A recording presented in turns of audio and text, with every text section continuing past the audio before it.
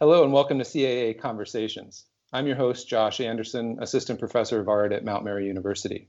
Today we're joined by Betsy Alwin and Kate Casanova. They will be discussing their origin stories as sculptors, why they use the materials they use, and how they teach material in their sculpture courses. Betsy Alwin teaches in the sculpture department at Minneapolis College of Art and Design, teaching Foundations 3D, Installation, and Sculpture. This summer, she finished an outdoor public commission that was really challenging for her, both physically and logistically. She's very pleased with it, and it will be unveiled at the end of September at Franconia Sculpture Park in Shafer, Minnesota. Kate Casanova is an assistant professor of sculpture at the University of Denver. She uses a wide range of materials such as fungi, silicone, and video to explore the subject of the posthuman body. Betsy and Kate, thank you for joining me today. Thanks, Josh. Good to be here. So should we begin with your origin stories? Yeah, that sounds good. Okay, so origin stories in relation to material.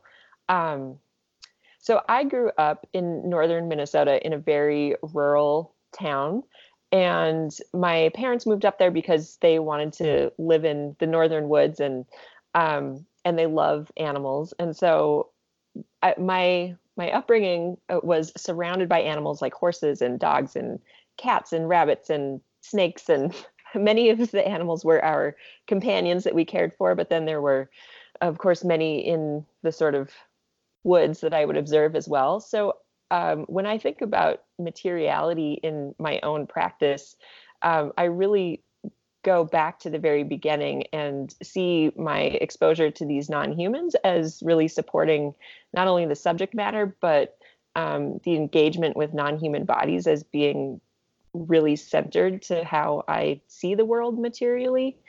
So starting there, I went to art school thinking that maybe I would do something like furniture design, and really fell in love with sculpture in my first sculpture class, and realized that there's this whole world of people who explore both material and ideas in this really fluid and engaging way. And so I think about that sort of discovery whenever I'm teaching, and try to use whatever that entry point is for the students, like that moment of engagement for me with material, as a way to sort of energize their own curiosity. And we can talk more about how I do that specifically. But in my own practice now, I bounce around between a lot of different types of materials to explore ideas of what I call the posthuman body. There's a long series of work that I worked on where I was growing mushrooms out of objects like chairs or a car, as a way of looking at bodies as material. So fungi, for example, as a non-human organism that's capable of transforming cultural objects like a chair or a car into themselves. And so looking at that material transformation for its poetic possibilities, and the way it can be a metaphorical stand-in for the human body even. And currently I'm working with more synthetic materials, plastics and silicones and resins, and found objects to create sculptures that I think of as hybrid bodies that are human and non-human. I want them to appear sort of porous. They look like maybe they're both the inside and outside of something, to get at these ideas of the posthuman body, but also gesture towards the way that our bodies are becoming inundated with things like bits of plastic, microparticles of plastic, and that line between self and other, and sentient and non-sentient is really pretty blurred, and that has implications for how we think about ourselves in relation to the world, and ultimately the survival of our species. I think about that a lot lately. So I would say that is my origin story in as quick of a version as I hope to be able to tell it. That's great. Thanks. Yeah. Well, it's interesting because when I think about it, there's some overlap between your origin story in mind, and we both come from Minnesota, and you come from northern Minnesota, and I come from the Twin Cities area, although rural area around the Twin Cities. And I had a similar experience growing up where I was always building things. My dad was a mechanical engineer, and he had a lot of tools, and I would just take his tools and do things, or I would go out in the woods and I would collect sticks and I would build things.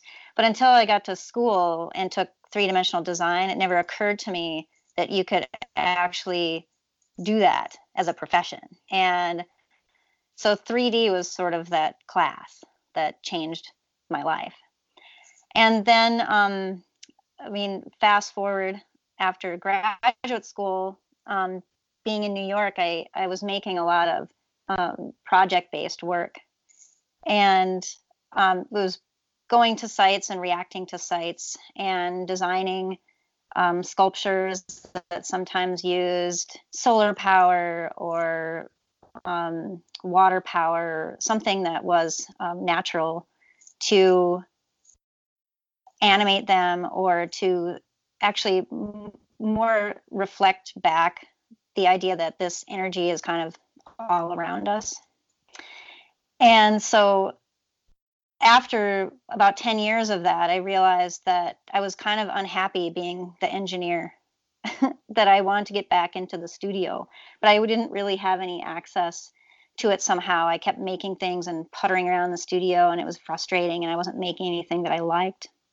And I came back to Minnesota during the summer to visit my dad, and I found this giant chicken of the woods mushroom. It was gigantic, and it was like a rosebud. It was not one that was growing on a tree. It was emerged from the ground, and it was a giant orange and red rose. And it wrecked me, because when I looked at it as a sculptor, I thought, I can't make anything like this. I can't make anything this beautiful. I can't make anything this spontaneous. This seems to embody that kind of ephemeralness, and that kind of, if you didn't walk in the woods at that time, you would miss it. And it was there at that sort of happenstance time that I saw this, and I experienced it. And I just thought, I can't make that. I can't make that kind of thing happen. I can't make that kind of magic as a sculptor. Or at least that was my idea at the time. So I went back to New York, even more sort of devastated, and just tried to make this mushroom basically out of paper and lace and liquid slip. And I fired it, and all the paper and the lace burned away, and it left this beautiful, impossibly fragile shell of a dilapidated thing. It didn't even really look like the mushroom. It was fine, but it was a big, huge failure. But I thought, okay, this gives me some ideas. And it just kind of led me to actually go back into a studio practice and take a break from doing the project-based work, and go a little bit deeper into my own psyche, into my own needs, actually, as an artist, and do the meditation and work with materials and think about material, especially ceramic, which I'm not a ceramic artist, but I work with a lot of different materials, and sort of revisit that in the cast and hand-built sense, and see ceramics as this material that responds to you directly, and can take the form of, you aren't really limited. When you think about ceramics, you think of something maybe limited, but you're not limited by its history at all. So it's interesting to explore that as coming from a non-ceramics background, and think of it also as a material that can be combined with other materials. And so that sort of led me to explore these ideas of beauty, which I had to give myself permission to make beautiful things, and go back into that and think about beauty, think about fragility. And, I have to say, maybe it's a midlife kind of question, like, how fragile and strong am I? How do I embody that? And I think I'm still answering those questions, and always being challenged by that. Mm-hmm. Yeah, and Betsy, your story also parallels the shift for me. I can totally relate to that need at some point. The mushroom series that I was working on was very, very technical, and I got to a point where I just got burnt out by the failures and that process of being sort of this technical engineer, not feeding what it actually was that I wanted to be doing in the studio. Mm-hmm. And so there was this shift towards working with material in a way where it became more about direct engagement with the hands and looking to what it is that the actual material does in relation to forms for its poetic potential. That was much more generative. It's like, I can relate to that idea of like, it's what I needed in the studio as the next step of exploration. And I would really be interested in going back to making work that involves more biological organisms or generative systems. But I think I would like to do it in a collaborative way if I return to it, where I'm partnering with somebody who works in science or engineering to bring not only that skill set, but the background as well, and a new set of ideas. That'd be really exciting.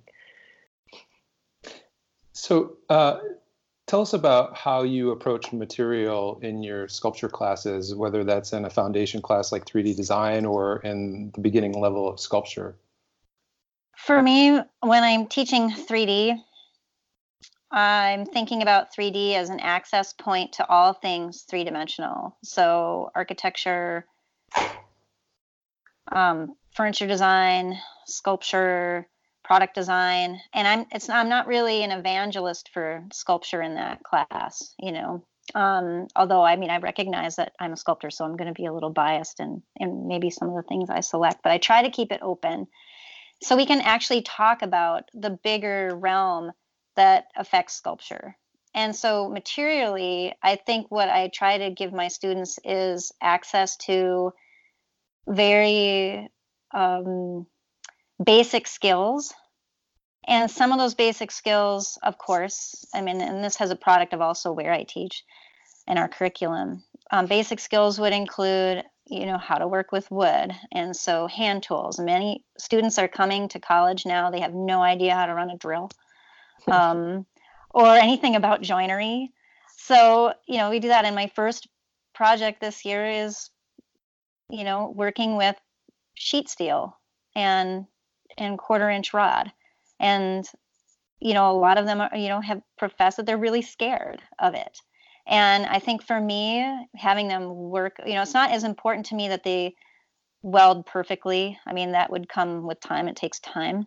But they learn something about themselves and that they make a leap into confidence, that it isn't that scary. And actually, it's very powerful to be able to bend metal. This is my experience with metal. Like just being able to bend it to your will is something that I find really enjoyable. And I think I share that with the students. And also, it's not just about materials specifically, but how to think through materials. So found objects or found materials and how to create your own logic and your own voice for working with them. And I think students don't often, because they don't have the skills, basic skills with materials such as wood or metal, I think it's more difficult when they don't have those to make a leap to problem solving with, say, styrofoam or, whatever, casting. It's just, there has to be this kind of genuine thinking through like what material means and how you can take material and transform it into something that is it's at once itself and maybe something else. And that for me, that's kind of exciting, whether it's thinking about, the cell phone in your hand and, how that feels and why it feels different when you don't have a case on it. And, all of that, like thinking about the way you physically interact with things and how you visually touch texture and all of that. So that's where I come from, at least in 3D. Mm-hmm. Yeah, I can talk about that intro level as well. So I teach a class called 3D Approaches, which is pretty similar, although we don't have pipelines into design programs. It's just within the studio art department. And, I would second a lot of what you say, Betsy. And I should also add that we both taught at MCAD at the same time, you and I, in the foundations program and some other sculpture courses. So I think we do have shared knowledge about certain like pedagogical styles. One of the things that I try to get my foundation students to think about is to look at material and first understand really what it is, where it comes from, and what it is that that material is capable of doing. I think sometimes they come in with these ideas like, I want to make this material do this. And either it's not possible or it's sort of coming from this top-down approach where they're starting with the idea rather than maybe thinking more deeply about the material and what is the best thing to do with that material. So yeah, I try to get them to work with the material as opposed to just thinking about shaping it to their will. And then I'm teaching a class this year for the first time called Open Media Studio, which is for our majors. And so I have painters and sculptors and photographers in this class. And the assignment that they're currently working on is open-ended and centered around this idea of material. So the call is to re-examine their practice through one project where all of the material that they're using is very intentionally considered. So whether they're thinking about where it comes from, whether they're using, like if they're a painter and they're using canvas, for example, well, there are many different surfaces that you can paint on. Even the canvas itself can be sourced from different locations. And how does that shift of where you get that material from or what it is that you use, how does that change the content of the work? It's this project is a work in process, and I'll have to report back on final results. Sure. But so far, yeah, it's exciting to see the wheels turning, and the hands and the eyes. Well, and I'm sort of interested too, Kate, because you're talking about the post-human body. I know we talk about the body differently in our work and with our work referencing the body in very different ways. And I wonder if you could expand a little bit on how you think about that in terms of material. Yeah, totally. And yeah, the body is very present in both of our works. I'm excited to hear what you have to say about it too. Yeah, I think in my practice, I think a lot about what the experience of having a body is like and how it's something that you both have access to, your sensations and physical processes, and you also don't have access to a lot of it. Like, I don't know what the inside of my body looks like. Certainly there are tools that can mediate and help me look at something like the inside of my stomach in theory, if I were to go to a doctor, but really on a daily basis, we like live in this world of access and this unknowing, which I think is a really strange, a strange experience when it's the material and the place and the self that is most familiar to you. So using that as a jumping off point for looking at posthumanism, which is this field of study that really decenters the human subject and looks at ways in which, rather than having a body with bounded edges, we're more porous. We're full of microbes that are necessary for us to survive. So perhaps we're rather an ecosystem, or as some say, a multitude, than a singular organism. And how does that shift how we think about the human as being this sort of autonomous being that can make decisions and is the driver of our own lives, when really we depend on all of these other creatures to survive. So so I think I look at ways to reimagine what the human body looks like, and some of the materials that I use mimic what the body does. When I'm working with plastics, I'm sort of I'm thermoforming them in ways where the plastic is heating and responding to gravity and slumping or bulging, and I think about how that reflects how the body maybe responds to gravity. I certainly use silicones or resins to mimic fluids, and the forms that I use often take on shapes that challenge ideas of boundaries. They often transgress boundaries in the sculpture. And lately, using the synthetic materials, I think about the origins of these materials and how long they're going to be around, and that in relation to geologic time. Certainly, our mark as the Anthropocene era on the Earth, and are we going to have layers of plastics or certainly carbon in years to come that mark our existence? And it seems like it may be a short existence based on the trajectory of the way things are going, unless we turn it around. So yeah, I guess I use material to both to zoom in and out macroscopically and microscopically, and but at the heart of it, it's all about my body's engagement with these materials in the studio, and trying to translate that into form that can be felt by the viewers. So yeah, Betsy, what about you?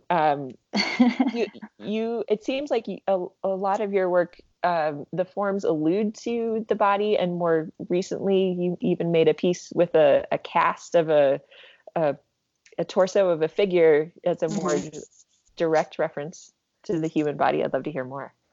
Yeah, I was very nervous about putting the body directly in my work, because I think it was a way, I was using, to go back to the mushroom that I made, I was trying to make this mushroom and I realized, well, I can't, that's so far from my project or way of thinking. I'm just,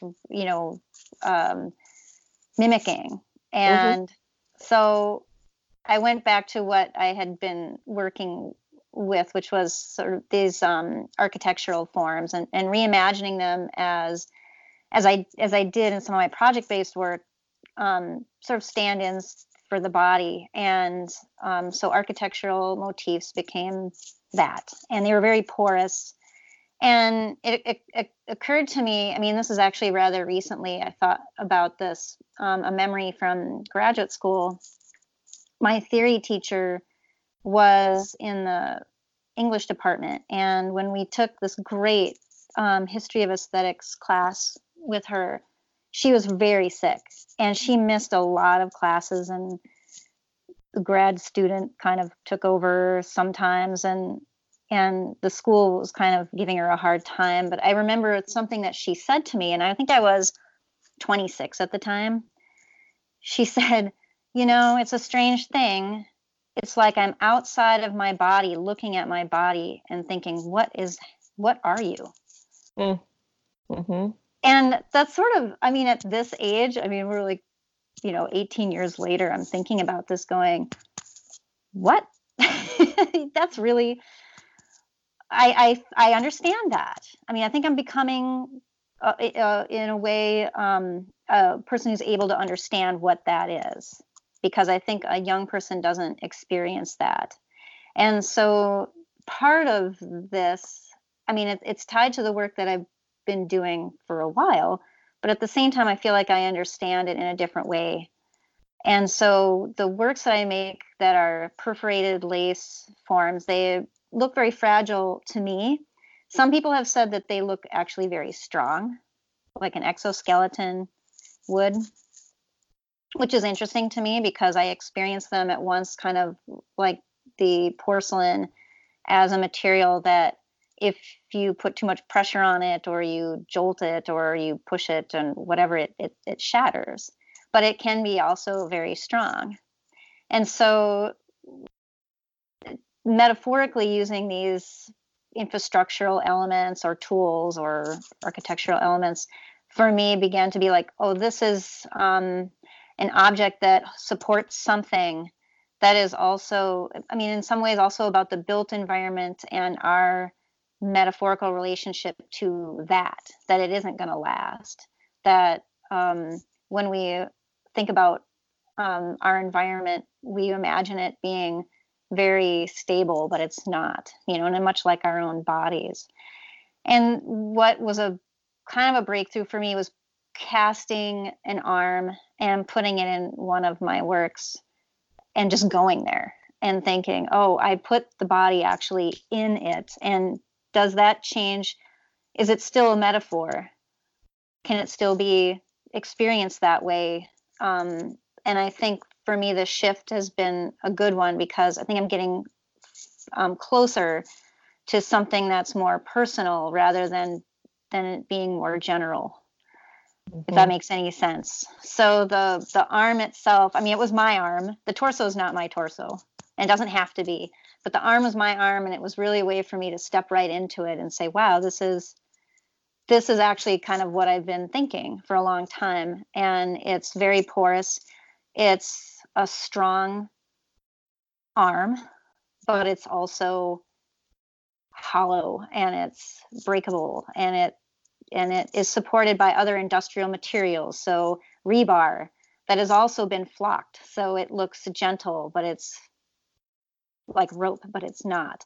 And there's natural elements which are in there, and they're kind of supporting it too. And that kind of is a nod to the natural environment, dead or alive, that we build on. So it's complicated, and especially in terms of the mixed media works. I think of them as being these constant questions that go between the materials, and part of it is about you recognizing the materials for what they are and having that sort of relationship, and then seeing formally what they do, or representationally what they represent, and working that relationship out between all that. And it's not narrative. It's just I'm hoping to get to this feeling, of sort of feeling those questions about, what is really happening here with the materials. If I'm seeing rebar, but it's also fuzzy, and I want to touch it, but it's industrial, so it's just an interesting idea, I think, for me. It's something I think about, and working out. Yeah. And, I think we also share this, where I often incorporate different like construction materials in my work, whether it's like fiberglass insulation, or construction pine, and I think that I see this in your work too, where the rebar becomes and what it would support is like some sort of architectural structure. That architectural structure then becomes a metaphor for the body. And I do think of buildings as this sort of existing metaphor for the body. They have a flow in and out of material and matter. I mean, they have electricity runs through like synapses, and there's plumbing just like intestines. And in some ways, it's a traditional metaphor for the body. And so it can be interesting to use those materials as stand-ins for the materiality of bodies, and then within the sculpture, complicate those traditional sort of metaphors. And I mean, I think that's one of the amazing things about really focusing on material and sculpture, is that one material can really do so much. Like if it's insulation, you can have this physical experience with it as a viewer, where maybe on first glance you're responding to the softness, and in some cases I'll pour resin over that drips over the insulation, and so it has this sort of sensual quality to it. But then when you identify what it is, we know that fiberglass is not something you actually want to touch with your skin. So there's this push and pull of maybe attraction and repulsion to the thing. But then it also can be a stand-in for fat in a body, or that which keeps us warm. So, I think that's one of the reasons that sculpture was initially really exciting to me, is that the material world, which I was already really drawn to and tuned into, opened up with all of this metaphorical possibility and gateways to other ideas. And so, I totally see that happening in your work too, like that flocked rebar. That's so seductive and so not what you would expect to have happen with rebar. Yeah, and then it ties into something as banal as construction material, construction supports. So yeah, that we don't normally see. Mm-hmm. Well, and with your work, I'm interested too in how you talk about using these non-traditional materials and various synthetic materials that call attention to a complicated beauty of them. Mm-hmm. Because people recognize that these materials are all around them. I mean, it's interesting. It would be, I think, worthwhile for someone to see a material in an artwork and realize that it's in their walls of their house. Yeah, right. Yeah, I think that beauty is, it's ever shifting, and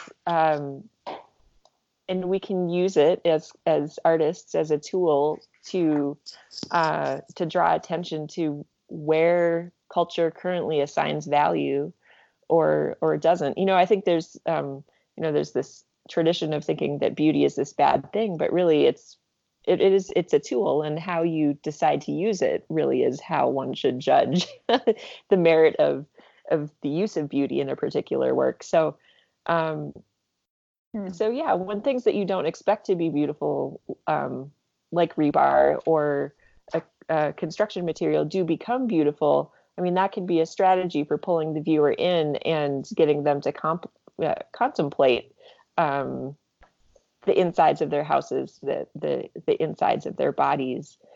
I was going to say it's in relationship to agency, the idea of agency too with material. I mean, it occurs to me as you're talking about this.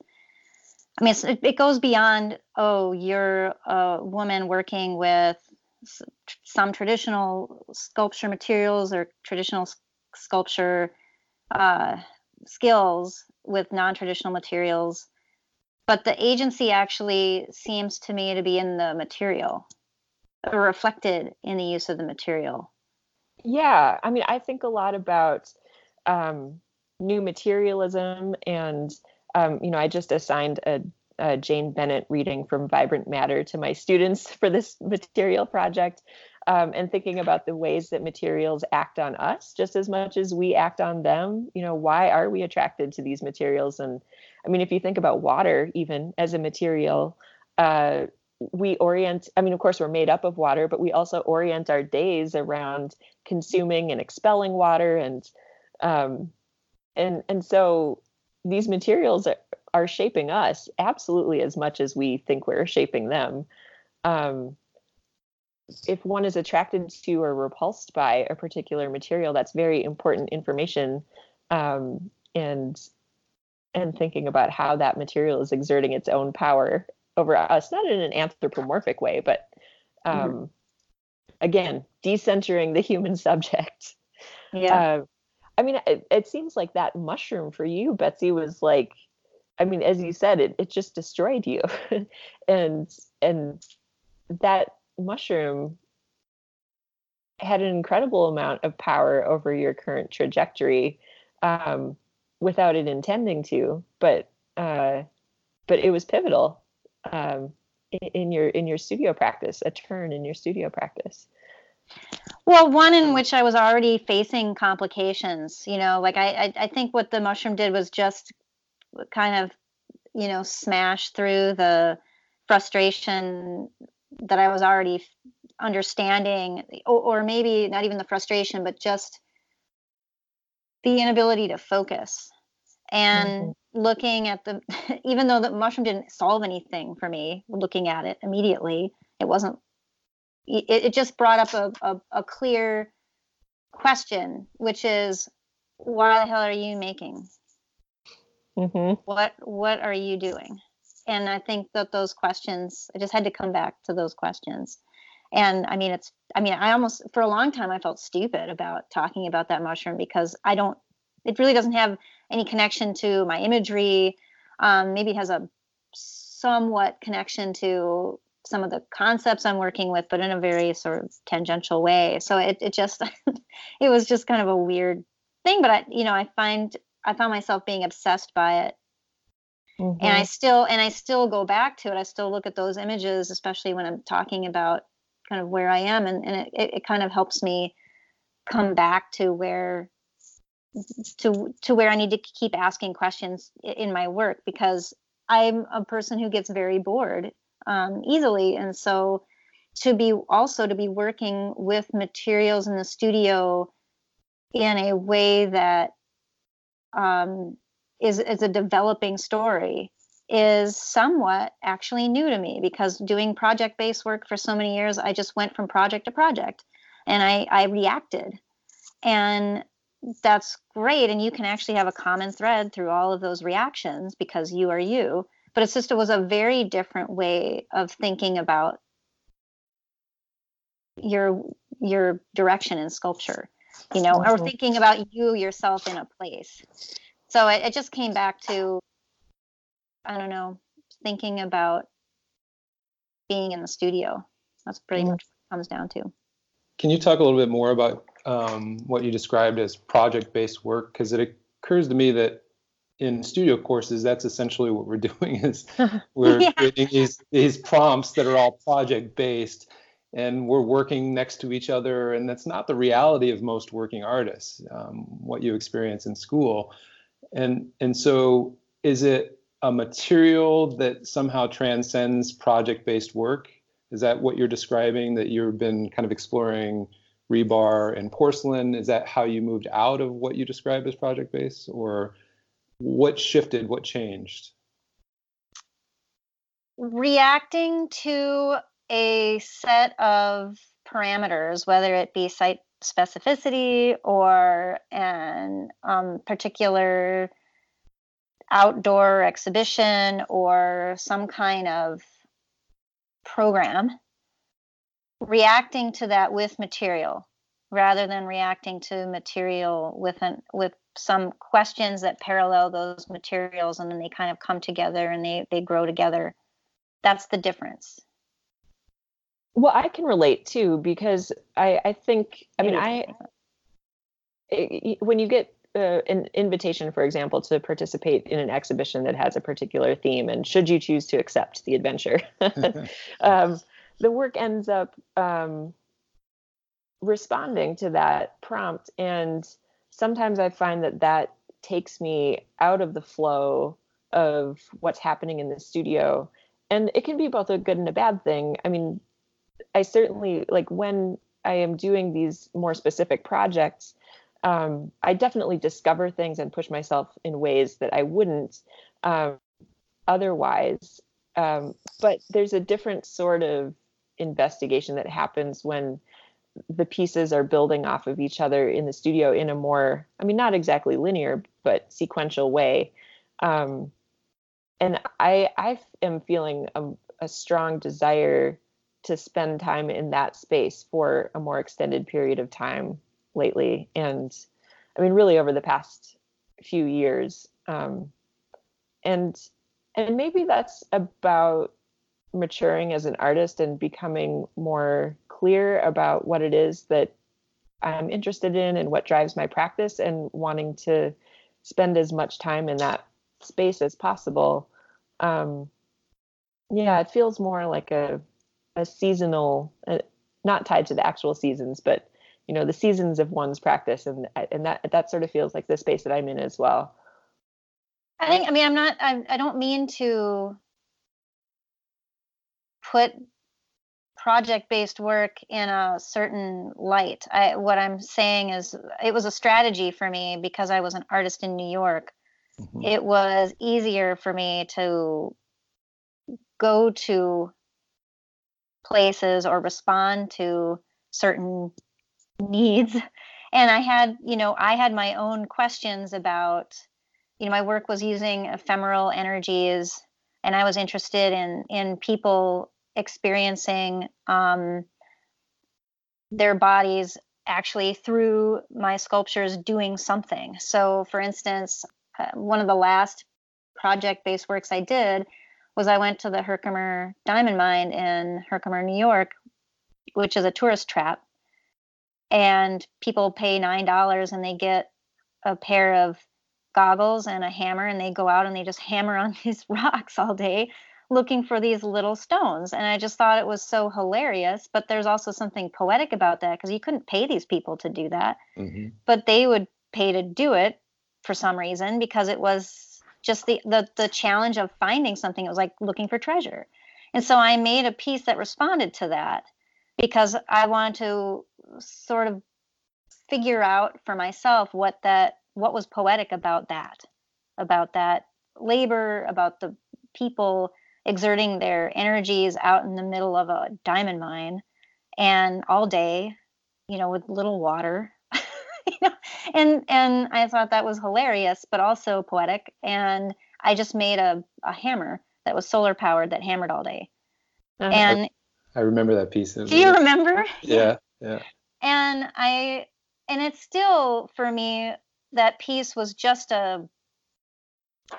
it didn't feel like it captured that poetry. It only captured the action and maybe the absurdity. And in being solar powered, it sort of spoke to that sort of endless, day after day,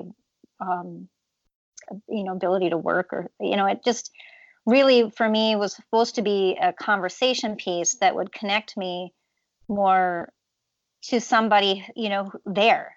So I was hoping if I was out there with this thing that somebody would come by and they would say, what the hell is this? Or what are you doing? And it didn't happen. People just ignored me and thought I was weird. And then all of a sudden one day, this guy comes up and he says, what are you doing? And I said, well, I made this hammer. I had to explain I'm an artist and in that sculpture space and whatever. And he said he was a professional gem finder, and he had just found this giant pocket of crystals. So he showed me I took a video of him pulling all of these gems out of the side of the hill. And it just occurred to me that, all these people are looking for treasure, and he was very actually seriously looking for treasure. Like, this was his bread and butter. He was a professional gem finder, and he had staked a claim. In this, I realized, and we talked a little bit, and I said, do you make a living doing this? And he said, sure. Well, sometimes, I have collectors, I go to shows, I show my gems, and I go to place and look for these. And there was this parallel art life that kind of blew my mind. It's like, oh, yeah, you're looking for this, and I'm looking for something. Like, we're both looking for something. I mean, they're very different kinds of things, but the idea of a muse just really struck me. So then that led me to go through this sort of tailspin in my studio, and then I found the mushroom, and then that was just kind of like, oh, okay, I found this thing. So it's just, I think if I could say anything about the difference is, in some ways, project-based work kind of is a different way of working, a different way of engaging with the world. And I think the material for me that I'm working with now is just I had to slow down and think about what I wanted to make and what I wanted to find. And I think that kind of is part of it, like finding things instead of just kind of casting these, sort of wide nets and not really getting everything from them before I moved on to the next thing. That's what it started to feel like. And I was always engineering, and it was funny. My uncle made fun of me because he said, "You're just like your dad, you're an engineer." And not that that was a bad thing, but I just sort of thought, oh, yeah, I wanted it to be more art related instead of these tools. So I just had to go back, I guess. I felt like I went off on a trajectory that was interesting, but in the end I had to come back and say, what am I looking for? Mm-hmm. And all of the problems that you talked about, Kate, with materials, and I think this is a prescient conversation in our time. It's complicated to be a sculptor and make things because we're using materials and we're using fossil fuels and we're using all of these techniques and tools that make that are part of the problem. So how do we, I can't say that we can solve that, but we have to ask ourselves, like, how do we get through that? Right, absolutely. Yeah, and I certainly think about it in my own practice, especially with this shift to using things that are more synthetic, and I think about the way that these objects hopefully are not single-use plastic objects, and can speak to some of the problems that arise from something like single-use plastics. But then what are my ethical responsibilities when I'm in the classroom to teach students about how to handle material and think about the afterlife of that material, and how do they operate in a way that aligns with their values, and what should those values be if we want to survive as a species? So it's a tough question that requires multiple answers. It's almost like if you're an artist and you're producing things, what else are you doing in your life to offset that footprint? That's part of the way that I rationalize it. But yeah, it's a conundrum.